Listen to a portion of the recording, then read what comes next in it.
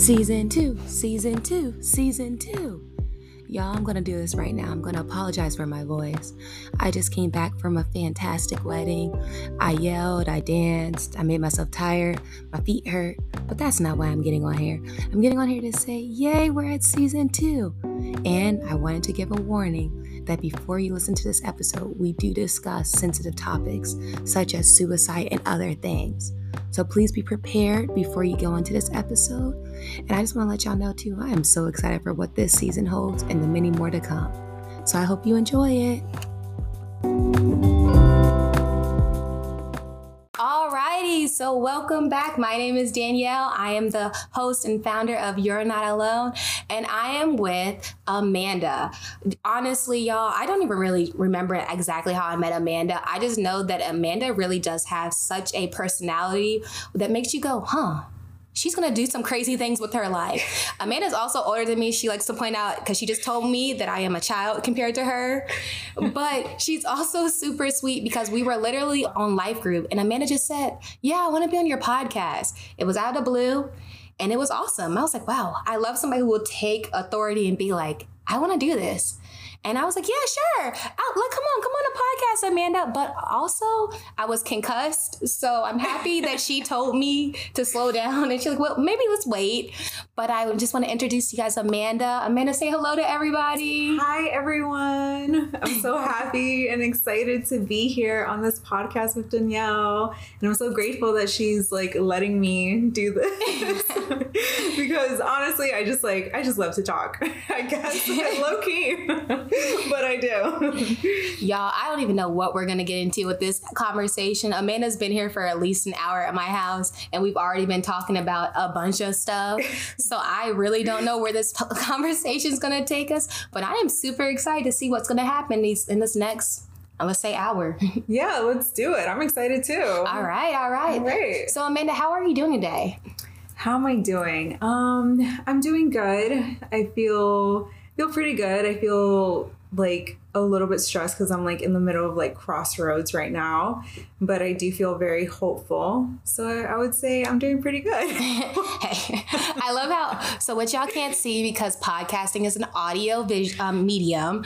Amanda is staring at me like I'm crazy a little bit because it's like she's waiting for the next question to drop. And I'm so here for it. But you said you're at a crossroad. So a lot of times I feel like when we are at crossroads, we end up sitting there going, what's next? Do you feel like in your crossroad, how are you waiting in this season?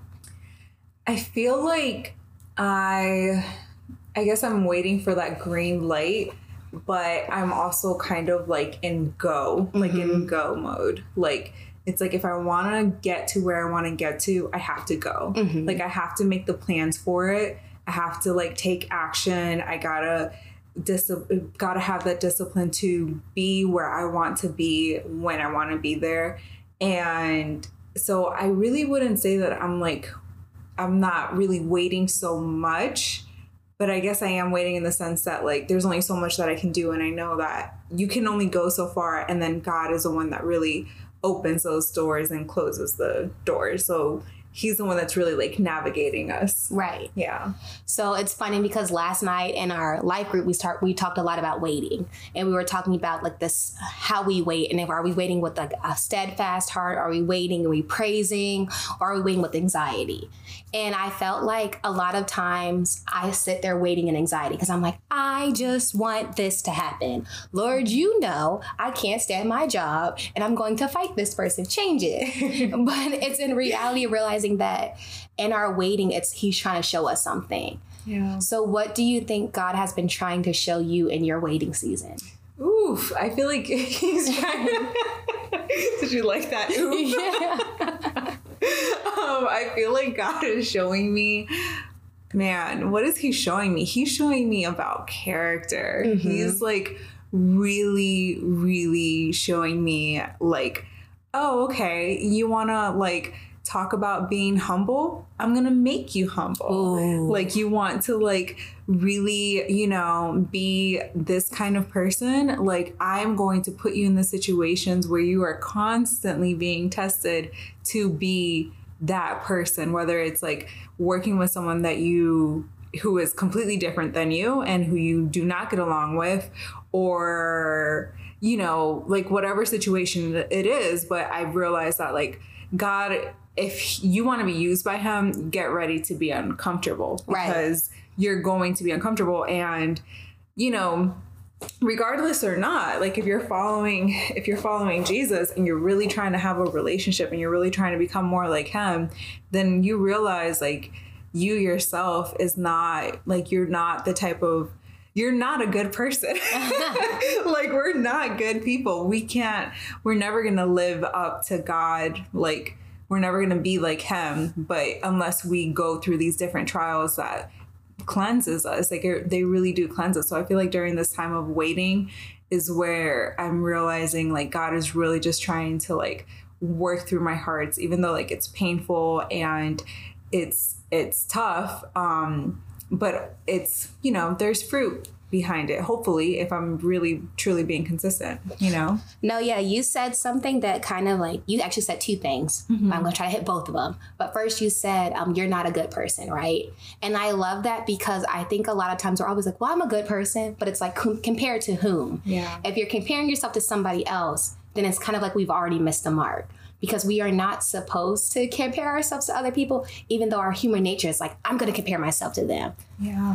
But then also it's like, but when you compare yourself to God, you're like, wow, I have fallen and I missed the mark every single day, but yet he still loves me. And I think that's so great, because it's like, you don't have to be perfect. We can be imperfect all the time. He's like, it's okay, come to me. But it's also that standard of, we are not purposely trying to be imperfect all the time. We're still trying to strive after a goal that we're trying to make. It's like, I am trying to live my life for you. Yes, I will make mistakes, but I'm not going to stand on the mistake island all the time and be like, I made a mistake. Woo, it's okay. Let me make a mistake again. Woo, that's okay. Because I don't know about you, but there are sometimes I feel so convicted when I make a mistake with God. And I know it's not him, but it's like just the Holy Spirit inside me that like sits me down and it's like, you don't need to do this again. You know better. Yeah. And it gets crazy, because I know so many people would be like, what are you talking about? Like, I don't feel convicted that way, but like all of our convictions are different. So as we realize that, right.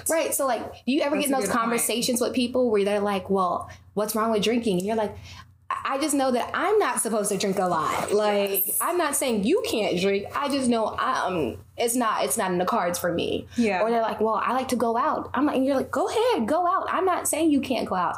I love to dance. I'll turn on the music in a heartbeat and start jamming. I go out with my friends and go dancing. Like, it's one of my favorite things to do. But realizing our convictions are so different for each and every person. Yeah, no, for sure. I find myself asking people, how are you okay with doing that? Like you're a Christian, and not to condemn them, but it's kind of like, I want to be okay with doing that too. Like, you're okay with like, with this is an example, like you're okay with drinking and you don't get convicted of it, and someone will be like, no, you know, like I feel fine, and I'm like, dang, like I want to be okay with drinking and not feel convicted about it. And yeah, like what you're saying, our convictions are so different, because I feel like there's different levels to things, right? I mean, if you're an alcoholic and you have that conviction of not wanting to drink, but now you're going to like smoke weed, and like you don't have the conviction of not smoking because the consequences are different. Like you're more, you know, you don't have that conviction. So it's like, it's going to be different. But I just feel like at a certain point, every single sin God kind of speaks to us about, you know, whether it's like gossiping or smoking weed or drinking alcohol, or, you know, just like, can I be more real and just say like pornography, watching pornography and having sex, you know, outside of marriage, and all these different sins. If we get comfortable with them, we kind of lose that conviction, right? And I feel like if you're really speaking to God and you're really having a constant relationship with him, then you know that you're not supposed to be doing those things. And God does kind of speak to you. And I feel like God has his own way of helping us to get out of that sin. So, yeah. No, yeah. I think it's that idea and that concept of religion versus relationship. Yeah. Or like when I was in school and stuff, we used to always say religion versus the gospel. Because religion tells you all the things you can and can't do. Religion will tell you you can't go to church with pants on. Religion will tell you you can't get tattoos. Religion will tell you all these litany of things that you're like, does the Bible actually say that? Whereas relationship, God's sitting down, he's going, I died for you. I love you.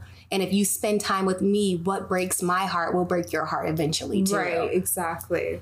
And so it's crazy that you mentioned that too, because it's like our convictions are so different. Like your and my convictions will be totally different because we're in totally different walks of life. Right. But I was listening to a podcast and Tim Ross, who's a pastor, he said Christians need to stop holding non-Christians up to Christian standards. And I sat down and I kind of sat there and I was like, wow. No, he's right. Like, you cannot, as a believer, sit there. And I mean, I get it that you're like, well, they shouldn't be doing this stuff. But if somebody does not truly understand who God is, they don't understand that what your relationship is like for you. Like, if they don't have a relationship with the Savior, they are not going to understand why we fight the way that we do for certain things, why we hold ourselves to a certain standard, not because of that religion says it, but it's because of the relationship that we have with the Savior. We're like, I don't want to do this because this is like, I know you don't want me to do this. I don't want to do this because I don't want to break your heart because I know how much you have done for me and how I've broken your heart so many times when I turned my back on you. Yeah, absolutely. And I know that before I became a believer, when whatever sin that I would have, like, you know, that I would do, I didn't feel convicted. I didn't feel that guilt. I mean, I felt the consequences of whatever I would do. I mean, if I drank, you know, really, if I drank a lot and then I went out and I get into a fight with someone, that's a consequence of me drinking. But I still didn't have like that conviction, like I shouldn't be drinking. I shouldn't be doing this. I shouldn't be doing that. Not until I became a believer. And it wasn't because I was trying to, and I did kind of fight. I went back and forth between it because I'm like, I grew up Catholic. So I'm like, is it the religion in me, that religious perspective of like, you know, if I don't do the right thing, then God is going to punish me? Or is it because of the Holy Spirit? But the longer I've been a believer, the more I can like recognize God's voice. And I know that God is more gentle, you know, like it really is like you were saying, like if we're chasing after Jesus's heart, then our heart is going to break for the things that break his heart. So, yeah. No, yeah.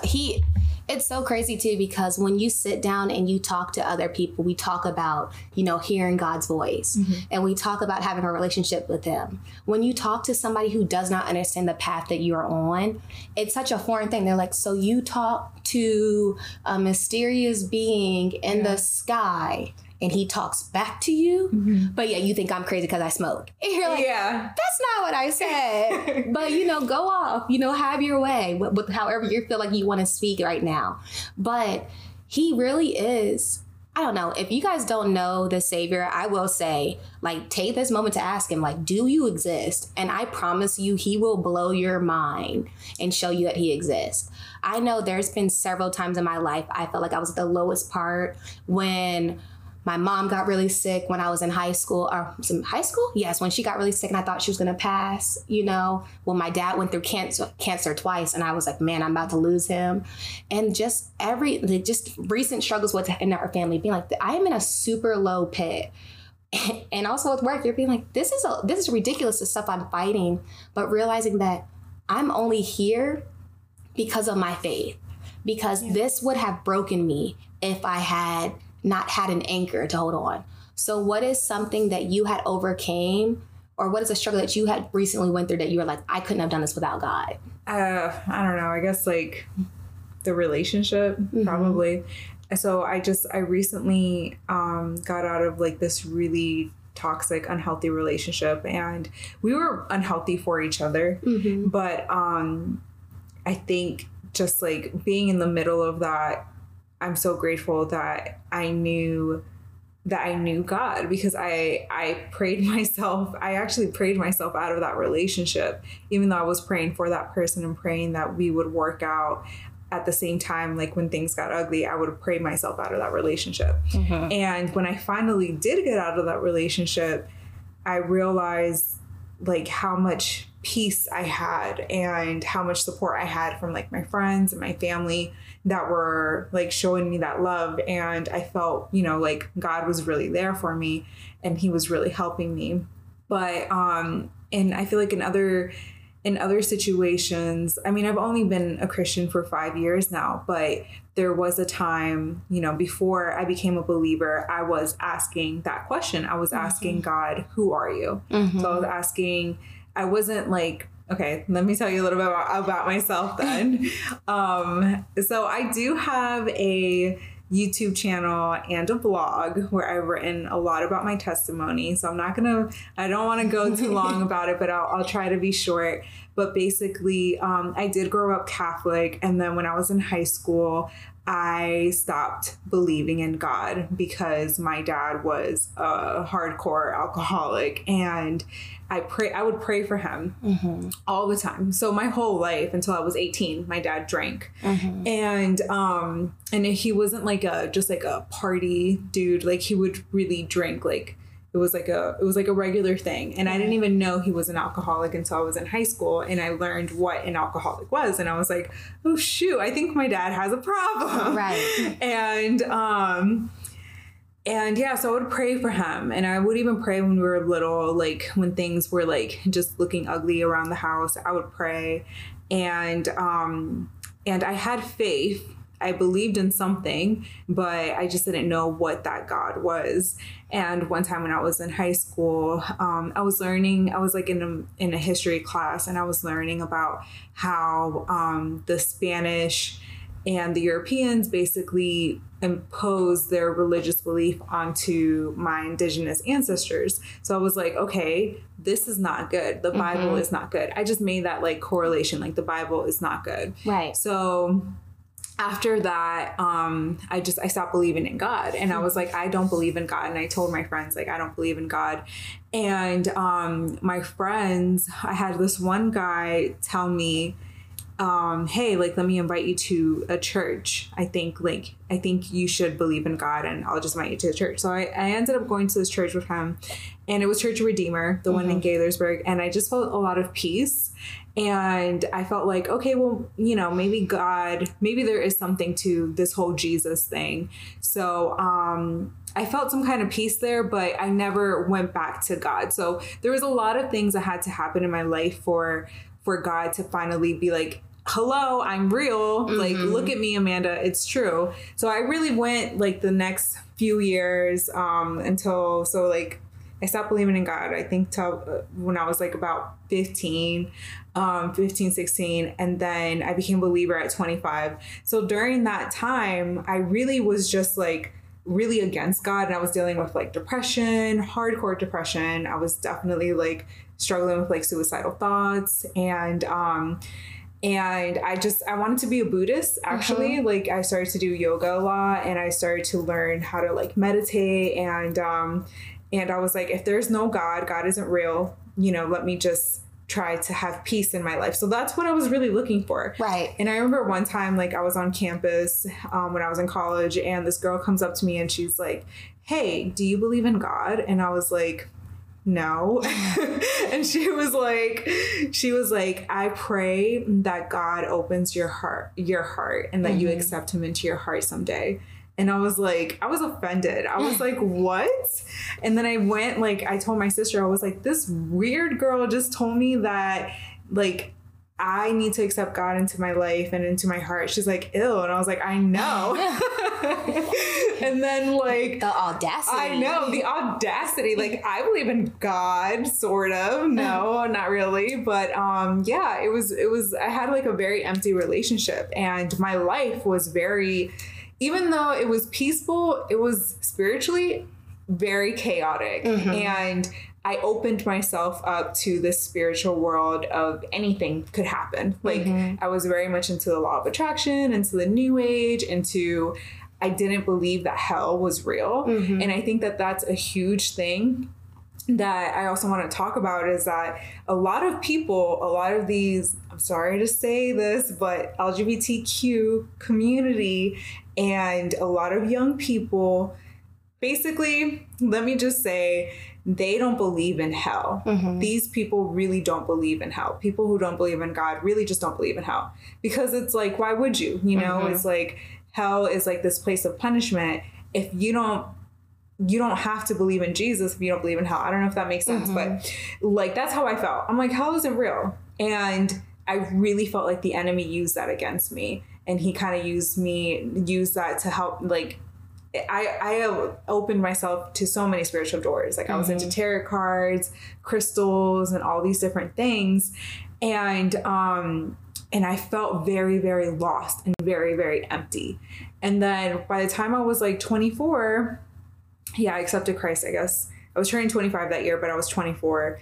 I had hit like an extreme rock bottom where I had all these crystals. I was meditating. I was like all kumbaya and about peace, but I felt so extremely empty. And I was just like, God, who are you? Like, God of the universe, show me who you are. Tell me who you are. Seriously, like, tell me who you are. And I just kept asking that. And I found myself one day in the woods. I was completely depressed. And I was just like, I kept like asking, like, God, who are you? Who are you? And then all of a sudden, like, little things started to happen, like just little things. Like this random homeless man told me that God was real. This like lady at the grocery store also confirmed to me, like, a lot of people don't believe in God, but you have to, like, but you will, like, you should. And I was like walking in DC, and this lady like handed me like a pamphlet that said, like, it said, you are special, and it had like a little flower on it. And when I opened it, it was talking about how every single person is like unique and how God has a purpose for everyone, and it gave them the salvation prayer. So all of these signs, I was just like, ooh, something's happening. And then like, you know, and then this lady who I used to watch on YouTube, she was kind of like my quote unquote mentor. I used to love her YouTube channels, and I would listen to her. She was into like the new age stuff, and she was also someone who didn't believe in hell, was very much into like energy. The world is just energy. There is no good or bad. She became a Christian. So once she became a Christian, that was kind of like a huge thing for me. And then like, you know, slowly but surely in like the first few months of 2017, it was, I like felt that peace in my heart. Like, and it was crazy because the first time I had opened the Bible in like a year or 2 years, I mean, my friend had given me a Bible, and I never read it. But the first time I read it with like an open heart, actually willing to accept the Bible as truth and not as like something, you know, horrible that the Spanish imposed on my indigenous ancestors, blah, blah, blah. I felt like so much strength and so much peace. And the reason why I feel like I say strength, like I felt strength more than anything else, is because I felt empty when I didn't have any type of God or Jesus in my life, when I felt like every direction revolved around me and my decisions and my thoughts and like the law of the universe. It makes me happy. Thoughts is like a happy life, right? But it was no longer on me. It was now on God. And God was the one that was protecting me. And God was the one that was giving me strength. And God was the one that was basically my shield, my everything. And that just felt amazing. And then once I got into church, I decided, okay, I want to go back to Church of Redeemer, where my friend took me. I just felt peace about that place. And yeah, and then I accepted Jesus the first day that I went into that church. My mom did. Then later on, my older sister did. My nieces did.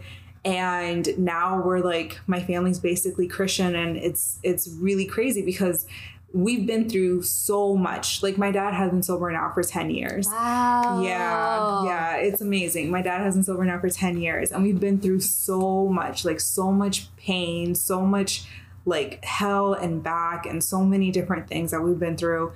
And like now it's like every time we have like a little family gathering, or yesterday we celebrated my dad's birthday, and you know, a couple weeks ago we took my mom on this like awesome vacation for her birthday. I'm just like, oh Lord, we are so blessed, and we can only say thank you to you, like for redeeming us, for redeeming my family, and for all that you've done. And it's like, yeah, like I might have been in like a toxic relationship for a couple years, but at the same time, it's like, I know that God was, as much as I put myself in that situation, God was pulling me out of that situation. So yeah, I just feel like, you know, so grateful. And it's like, and I'm not trying to like, you know, throw shade to the LGBTQ community. Like, I know that there are good people in that community, many, many good people. But what I'm trying to say is, like, if you don't believe in hell, then there's no reason for you to believe in Jesus, you know? But Jesus is our savior. So it's like, if you don't believe in hell, then there's nothing for you to be saved from. That's what I'm trying to say. So, yeah. That's a lot. Yeah, you did say a lot. And it's crazy because you also said for almost 10 years, you know, you were in this place of not knowing. And so you're diving into different religions, different things that are out there. And I think it's interesting too, because it sounds like, even though you're talking, you're like, you know, I'm not trying to throw shit at the LGBT community. And I hope that for anybody, if they keep listening to it, it's like, you can see that you're just saying that I'm assuming that you also had a lot of friends who were LGBT and part of that area too. When I was in college, I took a couple of queer, intro to queer studies classes. And those were my favorite classes. My favorite professor was gay, and I felt very like peaceful in those classes, and I loved them. Like, I felt included. I mean, I never considered myself gay or whatever. I was really in there because my best friend was gay, and I just thought it would be a fun class to take. Right. No, for sure. I know that there's a lot of good people in that community, and I just don't want anyone to feel like, you know, like they shouldn't accept Jesus and because of that or something. And I think too, I read one time they said the greatest trick that Satan has ever played in the world is to tell the world he doesn't exist. Right. And because of that fact that people don't see how the Bible says we battle against principalities, not flesh and blood. And because we can't physically see the spiritual battle, we don't like to acknowledge that we are in a war. Every single day, every moment, there is a war being fought. And it's only when you start recognizing that there's a war being fought that you're like, wow, there is an enemy out here who is plotting for my demise, who is sitting here going, I don't want you to ever know about God. I don't ever want you to ever get close to even thinking to get saved. And even if you do get saved, he's like, I want to walk you away from it. And I'm going to show you the most extreme circumstances. I'm going to put people around you who claim to be quote unquote Christians or claim to be quote unquote believers.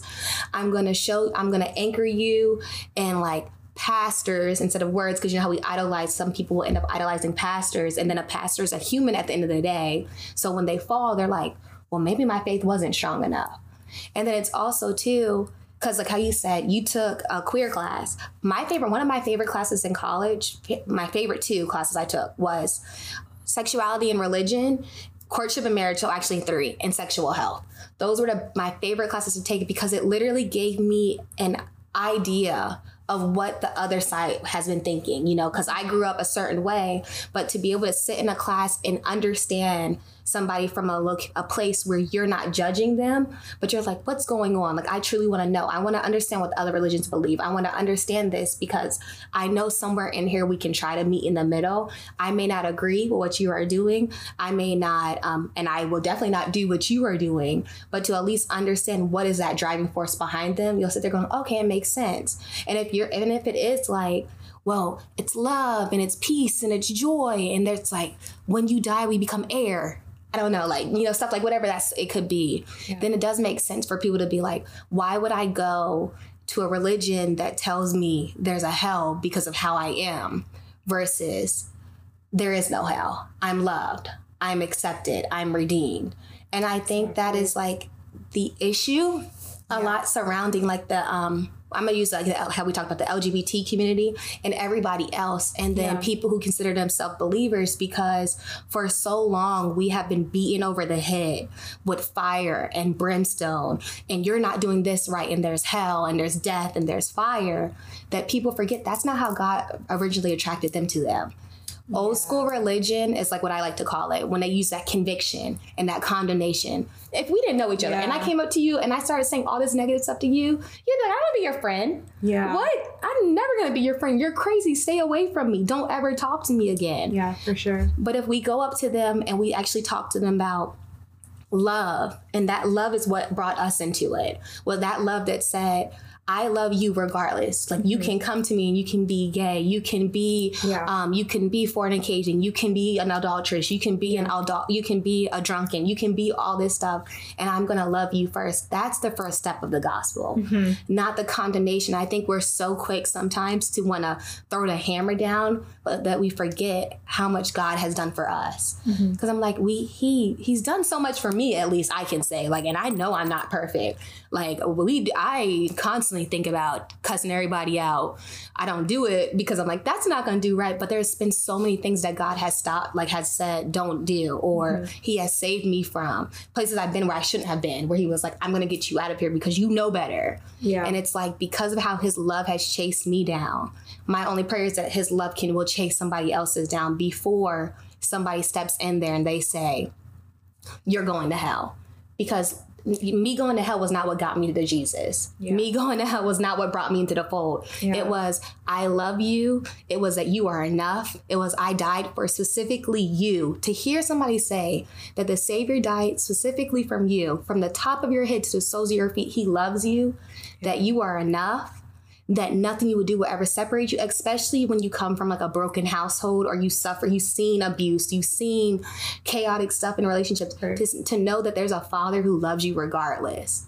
That's what made me go, wow, I want to know that. To know like my earthly parents will die, you know, and to sit there and being like, God, you said you'll never leave me or forsake me. Where are you? To rage that when I'm living in Clarksburg, staring out at the window at the moon because my dad is in and out of, he's in Chicago for months getting chemotherapy and radiation, and being like, where are you? You said you'll be with me. You said you'll love me. And then to have other people begin to show me that love and be like, I'm going to step in for you. I'm going to drag your butt to church and tell you God loves you even though you don't want to hear it. Those are the things that attracted me to God, to be like, wow, if he can love me this much in my broken state, if he can love me when I feel like I'm suicidal, when I'm praying at like 15, not to wake up every day, but sitting there going, I'm not going to commit suicide because of the fact that I don't want my little brother or my little sister to ever have to deal with that. But to be praying that I don't wake up because I just couldn't take what life was throwing at me at that time. It's such a crazy thing that in the midst of it, he was like, I still love you. And then to hear my mom say in those times, she didn't know what was going on, but all she felt like, I had to pray for you. And then to hear other people, her telling her that she told other people, like, please pray for Danielle. And it's like how God chases you down so fast when you didn't really even want to, like, I will say I have known the Savior for a while, but like my relationship didn't become serious until when my parents got sick. And when I watched my mom have an episode where her chest was closing, where she couldn't breathe, where I was sitting at the table and tears running down her face. She was just crying, but then she was worshiping in the midst of it. Wow. And I was sitting there at the table looking at her like, how can you worship when you can't breathe? Like, this doesn't make sense to me. That's right. Crazy. Like, you get, like, it just makes no sense. Because most people would be like, I can't believe I'm going through this. But instead she's praying and she's worshiping. So much faith. Right. And I remember walking away from her and going up the steps, and I walked into my room at her house and I said, I got on my knees and I was just like, you know, God, I want to have a relationship like my mom. No, I want to have like a relationship double times that. Because if she can have the faith to believe in something like that, then obviously something else must be going on. Like, exactly. And I think it's always that wow factor. Like, it's that one moment that makes us go, something else has to be going on. Like, I will say God will chase you down. He will show you how much he loves you. He will run you to the ends of the earth. He's like, how far do you want to go? Because I'll keep following you. And I think that's the craziest thing, but the most awesome thing about it, how far his love will go after us.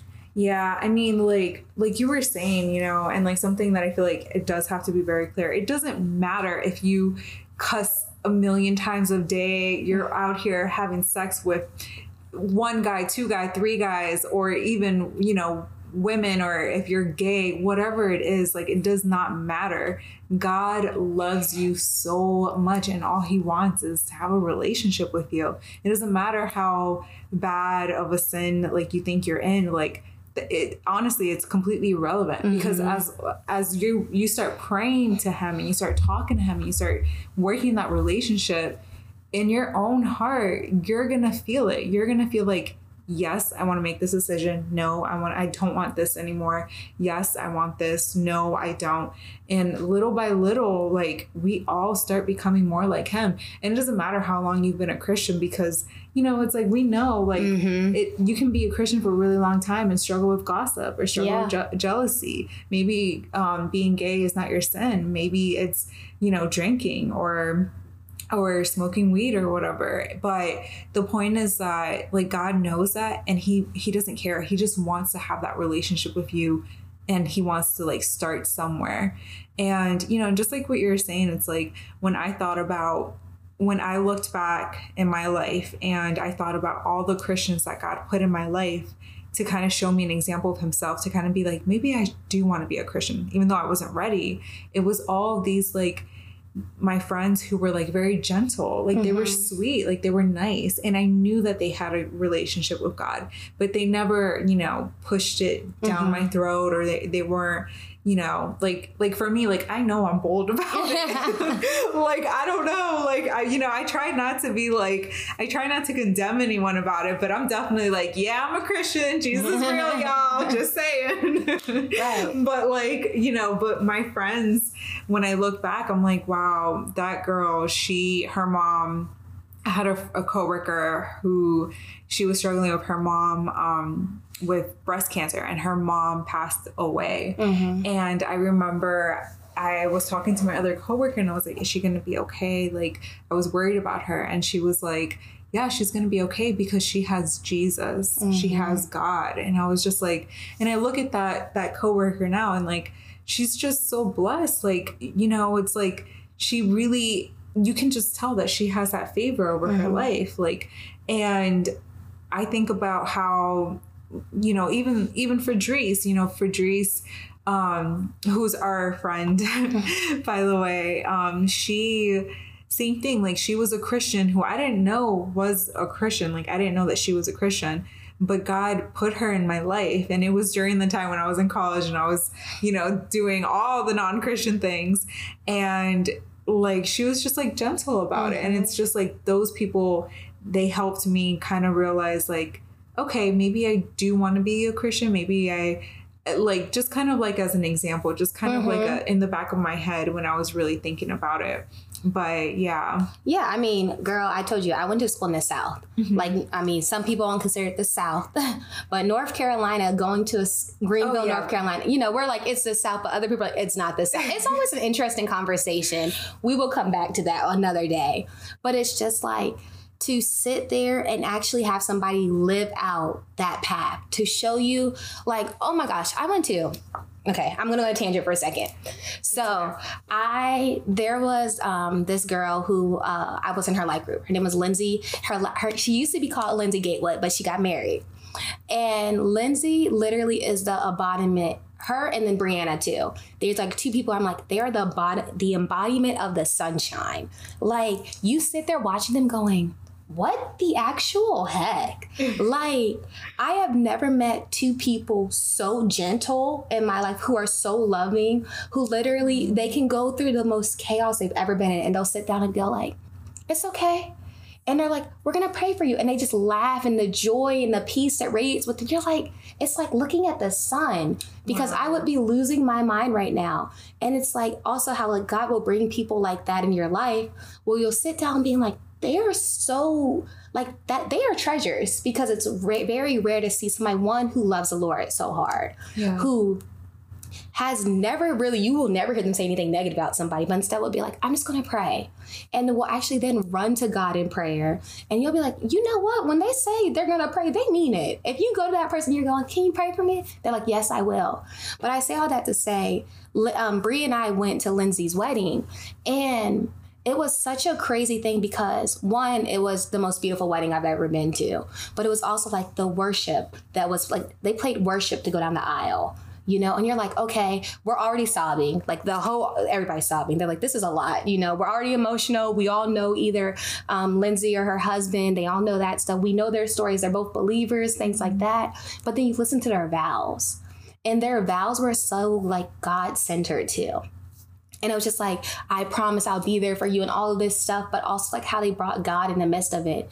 And I literally sat there going, wow, God, if my relationship, like if my wedding, if my relationship was not like this or something similar to this, I don't want it. Yeah. Because literally there's just such a peace, I feel like, that walks around believers, that, and those ones who truly anchor themselves in God, like they can go through the deepest storm in the world. And they're like, I feel like my world is falling apart, but I know who holds my tomorrow. I love that. And I feel like it's such a good point what you just said of like those who anchor themselves in God, because I feel like there's many believers who don't. And, you know, like you mentioned that earlier too, about how we can idolize pastors, we can idolize people. And if we're idolizing people and we're idolizing pastors, or we're idolizing a stage or whatever, instead of idolizing God, like we're gonna be knocked off. Like our faith is going to not be that strong. And I just, when I hear you talk about your friends, I'm like, I want to be that person. I want to be that sunshine. And one of the things that I think that God was teaching me during this time, like what we were talking about before, when it came to like waiting, and what I'm saying is like purifying your heart, I find myself praying for these difficult people, asking God to help me love them. And because that's what God wants, right? Like at the end of the day, like he wants us, that's who he is. That's who Jesus is. Jesus is someone who loved everyone. I mean, he had strong boundaries. Like he was very like firm. You definitely respected him, but he still loved. And that's what we're called to do. So you had heard me say there, and I know you guys have probably heard me say it multiple times too. There have been times where I've like, I love my job. And there's been times where I'm like, I could throw this job out the window. I will actually jump out the window first. Do I need a job? It's okay. I don't need one. Then I go, what? You know what? I love my health. I love health insurance. I love going to the doctors. I love getting my eyes checked. You know, like the normal things, you know, things that should be readily available. I just like having that availability. And I don't know, like, because you were talking about, like, just you found yourself praying for those, like, for people around you. Literally, I was just like, I was so angry with work, everything. My parents, and they were talking to me being like, don't let them turn you into this angry person or the quote unquote angry Black woman. I woke up that day after like talking to my family and everything, a couple days later, and it was the Holy Spirit that dropped on me. And he was just like, you need to start laughing again. You need to bring back the person you used to be before you got stressed out. And I kind of sat there like, and I realized, I was like, I have been letting a job steal my joy. And then also I had been becoming toxic because of the environment I was surrounding myself in. I wasn't sitting down going, yay, peace, joy, like, you know, smile, it's going to be okay. I was sitting there too going, yeah, this sucks. Let's all quit. You know, like I was really getting down too. Yeah. And when there's so many people like in that low pit, nobody's trying to come up out of it because it's easy for us to wallow down there. Right. But I literally like, remember I started praying. I was like, I'm going to pray before I walk into these doors, before I go into work, being like, I don't know, God, I just need you. I need you to be a part of this. Please show me where you are, everything. Allow me to be happy again. Because I used to literally come into work, hey, play some music, woo, let's go, let's laugh, let's joy, everything. But I had lost myself. Yeah. And I had lost myself in the midst of just I'm going to call it chaos of the work and then the pressures and everything, where I had to start going, yay, it's going to be okay, even though it wasn't okay. Like, and I remember going around that office and talking to people and going, smile again. Because remember, we came in here, we used to smile, like, let's find a reason to laugh. Let's find all this stuff. And then it became like, I just realized that slowly how the atmosphere would change and how I was changing too. Because I was like, I don't know, it's amazing to see the ability that you have. And then going to my uncle's funeral, And you hear people talk about just the legacy he left. And I sat there and I was like, what legacy am I going to leave when I die? What legacy will be left after me? Because it doesn't matter if I have all the money in the world. It doesn't matter how many people knew me or anything like that. But what will matter is what my family and what the people closest to me have to say. Because if you can't say like good things about me, if there's not stories that people can reminisce on about the good times, or like that she would pray for me or that she was always there, stuff like that, then it was nothing. It was all meaningless. Yeah. Well, I think a lot of people will say lots of good things about you, Danielle. You don't got to worry about that, girl. But you still got a long way to go. Oh, yes. And so you're going to be here a long time, but I'm pretty sure you will leave a great legacy behind. Like, I'm sure of it. I do appreciate it. Yeah, of course. I do have a question for you, though. Yeah, what's up? So, if you could tell yourself anything, you're like, so go 10 years back in your minds, because she's so old, y'all. Like, what would you tell yourself 10 years? Like, if you met yourself 10 years ago, what would you tell yourself? 10 years ago. Okay. 10 years ago, I was 19 going on 20. I'm so old.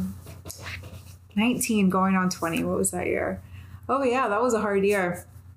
I would tell myself, I guess I would tell myself, keep going.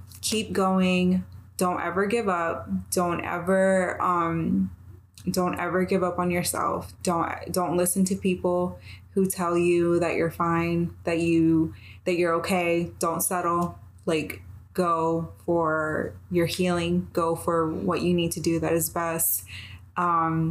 I would tell myself to set boundaries, and I would tell myself to stop dating, to like not be in relationships, because I think I spent a lot of my time just trying to fill a void in my heart through relationships, through having like a guy in my life. And I would probably be married by now if I really just took the time to focus on myself and to really focus on my healing and my goals, and not worrying about, another person.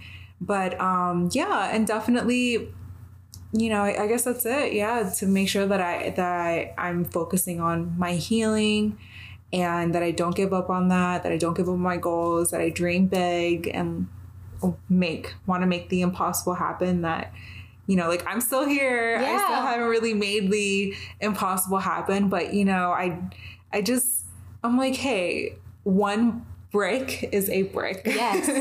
And that's enough. And that's where, everyone has to start somewhere. Yeah. So, yeah. Do you think if younger you met you, would she be proud of yourself? I think so. Yeah. Because, I don't know. I'm just going off of like what my gut is telling me. I would say, yeah, because I really have grown a lot, and I'm still growing. I'm still growing, and I'm still learning, and I'm still, humbling myself. And like I said, I have to pray for difficult people in my life, and I still have to work on my own insecurities and my own complexes that I need to work through.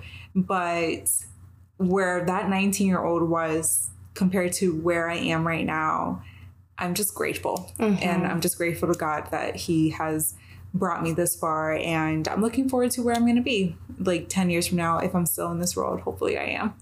Well, we are praying that you're still here in this world. But no, I think it's great. I think anytime we can sit back and reflect and be like, yes, I may not be where I envision myself to be, but I am so grateful I'm not where I used to be. Yeah. I think that's such an amazing thing, because it's not like, I want to change my past, because it's like your past made you who you are. Yeah. But just acknowledging that, like, you're doing a good job. You have done a good job. Yeah. We say it all the time at work. We get stressed and we'll go around going, you're doing a good job. Because we feel like we don't hear it enough, which is true. Nobody will ever hear you're doing a good job enough. Yeah. But it's like, you are doing a good job. And just from that 10, you said 10 years. 10 years is a huge gap. Yeah. Where a lot could have happened. And yet you were like, I'm going to keep trying. I'm going to keep striving until I find what I'm looking for. And yes, some people will be like, maybe like that took a long time. But it took exactly as long as it needed, because you were able to experience everything else to get where you are. You're like, I survived. The lowest pits that you thought you weren't going to survive. And more than anything, I feel like without those 10 years, I wouldn't have this conviction that I have right now. Like, I would not have this, like, I could talk to an atheist or a Jewish person or anybody, like, try to test my faith. It's not going to happen. I believe in Jesus. Like, I believe in the Bible. I believe God died on the cross for us, for everyone, for this whole world. I am convicted to the max. And I know that if I didn't go through those 10 years, maybe I wouldn't have been so strong in my faith. Maybe it would have been like a little bit more wobbly or whatever. But yeah, so I feel like if anything, like, yeah, I'm just very grateful, but that I've made it this far. And I'm definitely, you know, just, I don't know. I don't want to say proud of myself, but I'm just. You can be proud of yourself. She's proud of herself because we're proud of her. What? I'm proud of myself. I'm not where I thought it. Like you said, like I'm not where I thought I was going to be. I thought I would be married. I thought I'd be living on my own. I thought I'd be having a house, maybe have like a kid or something. But it's okay. Like, I am so grateful for where I am, because it could have gone a lot worse. And yeah, man, I've fought to be here, and I can confidently say that I have really fought to be here. And, you know, nobody knows anybody's story but their own. But I can tell you, like, I really have had to push some boulders and climb some things so that I could get to this place. And so I'm just grateful. I'm grateful to God that he like brought me here. So yes. No, yeah. I'm proud of you. Thank you. Because also everybody's journey is unique. Right. And yours matters. You matter. Like, you are enough too. So yeah, always be proud of the fact that you are not where you were before. Every freaking day I get up, I'd be like, I'm proud of myself. I could have laid in bed. Y'all lucky I got up and graced y'all with my presence, regardless of how my face looks. Like, but no, literally, be proud of yourself. Be proud of who you are. Because if you, I don't used to say this. I still say this.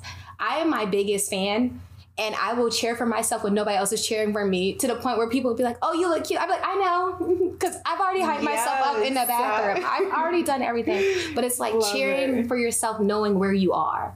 Because like you said, nobody knows the struggles you went through. Nobody knows the battles you fought. Nobody was there with you in those late nights. And nobody has to go home with you except for you to know what you're facing. But I will also say, don't also give up on those dreams that you had, because it just. Oh yeah, no, I won't. He's still the God of the dead ends. You're gonna get married. You're gonna have kids. Sounds wild right now. The idea of carrying a child right now stresses me out. Oh, I'm like, I can't. Like, I can wait. Like, I want it to be like, you know, God's approval and everything. But yeah, no, I'm definitely looking forward to being a mom.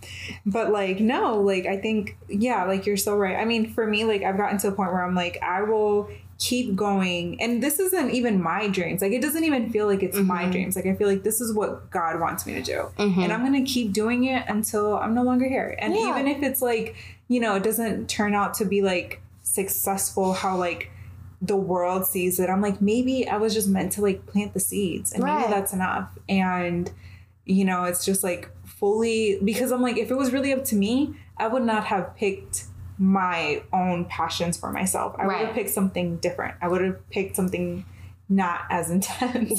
But I feel it inside of me, and it's kind of and I feel like I don't have peace unless I'm moving forward with these things. And it's like these little actions that I take, you know. So and I think we all have to do that, like whatever's in our heart, because God put it there, you know, and we just have to kind of keep like working through it and carving it out. But I also want to ask you, what would you tell yourself 10 years ago? So I'm 27. Yeah. So young. You're a baby. You were in high school, right? Yeah. 17-year-old me.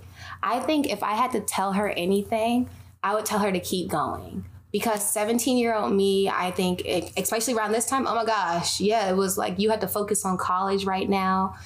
Me and my stepmom didn't have the best relationship at all during that time. I think I was very frustrated. And I was still, like, I knew I was spending time with God, but then I also had friends who were we were all over the place in a sense. I didn't have a lot of believer friends around me. It was like I went to church, but I really didn't care for it. You know, we would show up and like get there right after worship, sit down, and then run up out of there before traffic hit the lot and, you know, all that stuff. But I would tell myself, 17-year-old self, keep going and don't be so afraid, because I think fear kept me from doing a lot of stuff. Yeah. I will never wish that I had a rebellious phase to my parents or anything like that. Because I'm like, I gave y'all no grief, really. But I would tell myself not to be afraid, because there are some things that I was like, I think fear held me back and made me sit down going like, I'm not enough, you know, I'm not going to get here. And I sat down for a long time sitting there going like, is it going to be okay if I move, like go to school in North Carolina? I didn't even know, like I knew college was there. I knew I had to apply for it and everything, but I didn't know what I was doing. Yeah. And so it's just sitting there being like, it's going to just keep going. It's going to get better eventually. I think I would also try to tell myself to forgive earlier. It took me almost 10 years to forgive my stepmom. And it was weird because it's like somebody who was at one point raised me and everything, but then the way our relationship went sour and everything, it's just telling myself like forgive earlier, because I knew there was more in that relationship. But I do know that my unforgiveness that I held on to didn't hurt her, it hurt me. And there could have been so many more times where I could have felt more love, but I didn't want to feel it because I was so angry. And I don't know, you know, what that potentially did to my little brother. I don't know if he ever saw that I was angry with his mom or any of that stuff. I know my dad could tell, and I don't know what I did to my dad for the stuff by having that, you know, that mentality and everything. But yeah, I would tell her to keep going and try to forgive earlier, because it's for myself. It's for the freedom that I need inside of me, not for anybody else. That's really good. Can I ask you, what are you afraid of? I think right now, I love roller coasters, but I don't want to be high up. So if I'm being real, I think I am afraid of being in control. And it's funny because me and my friend were talking about it, and it was like, I will strap myself in a roller coaster, I will go and everything. But if I have to like go stand over a peak and have to trust myself in that aspect to know I'm not going to fall over this cliff, then I don't want to stand there. I don't want to stand in a banister or anything. And I think that fear of like me really having control, as much as I'm like, yeah, I would love to be in control. No, I'm afraid of fully being in control of my own life, because I think I will steer myself off of a cliff. If I'm fully in control. Like I need the parameters that God will give me. I need to know like it's not about me. Yeah. And because of that, and I think also what I'm so afraid of the most too is living a life and it meant nothing. Because so many people are dying right now. So much is happening. Yeah. And I sit down and I go like, I have student loan debt. I have a lot of student loan debt. And one of my people I used to work with, she was kind of like my boss, but my coworker, and we're friends too. And I used to talk to her all the time about finances and money. And I was like, oh my gosh, you paid off your student loans. So great. I have loan debt and I have a lot of it. And she would say, okay, and then what? You paid off what? Then what? There's always going to be another bill. Yeah. And it was such a quick sentence, but it became so profound to me, because I was like, she's right. I pay off my student loan debt, and then I'm going to have like a mortgage. I'm going to have this. I'm going to have that. That I'm always going to be like, I wish I could pay this off. But I just don't want to get to a place where I'm so like, I have all the money in the world. I have all this stuff. And I have everything that the world sees as good. And then I'm like slitting my wrist because I don't have any peace inside of me, you know? Yeah. And I did have a friend who committed suicide, you know? Yeah. And it was like things like that was reminding me like with You're Not Alone, it was like why I was doing it. Like, because I was like, I don't want to ever feel that way, to feel like there is nothing else. I have no hope. So I guess instead of me being controlled, it'd be like that hopelessness is my fear of ever being to the place where there is no hope. Yeah. Mm-hmm. Well, thank you for sharing. Thank you for sharing. Yeah, no, I totally understand that.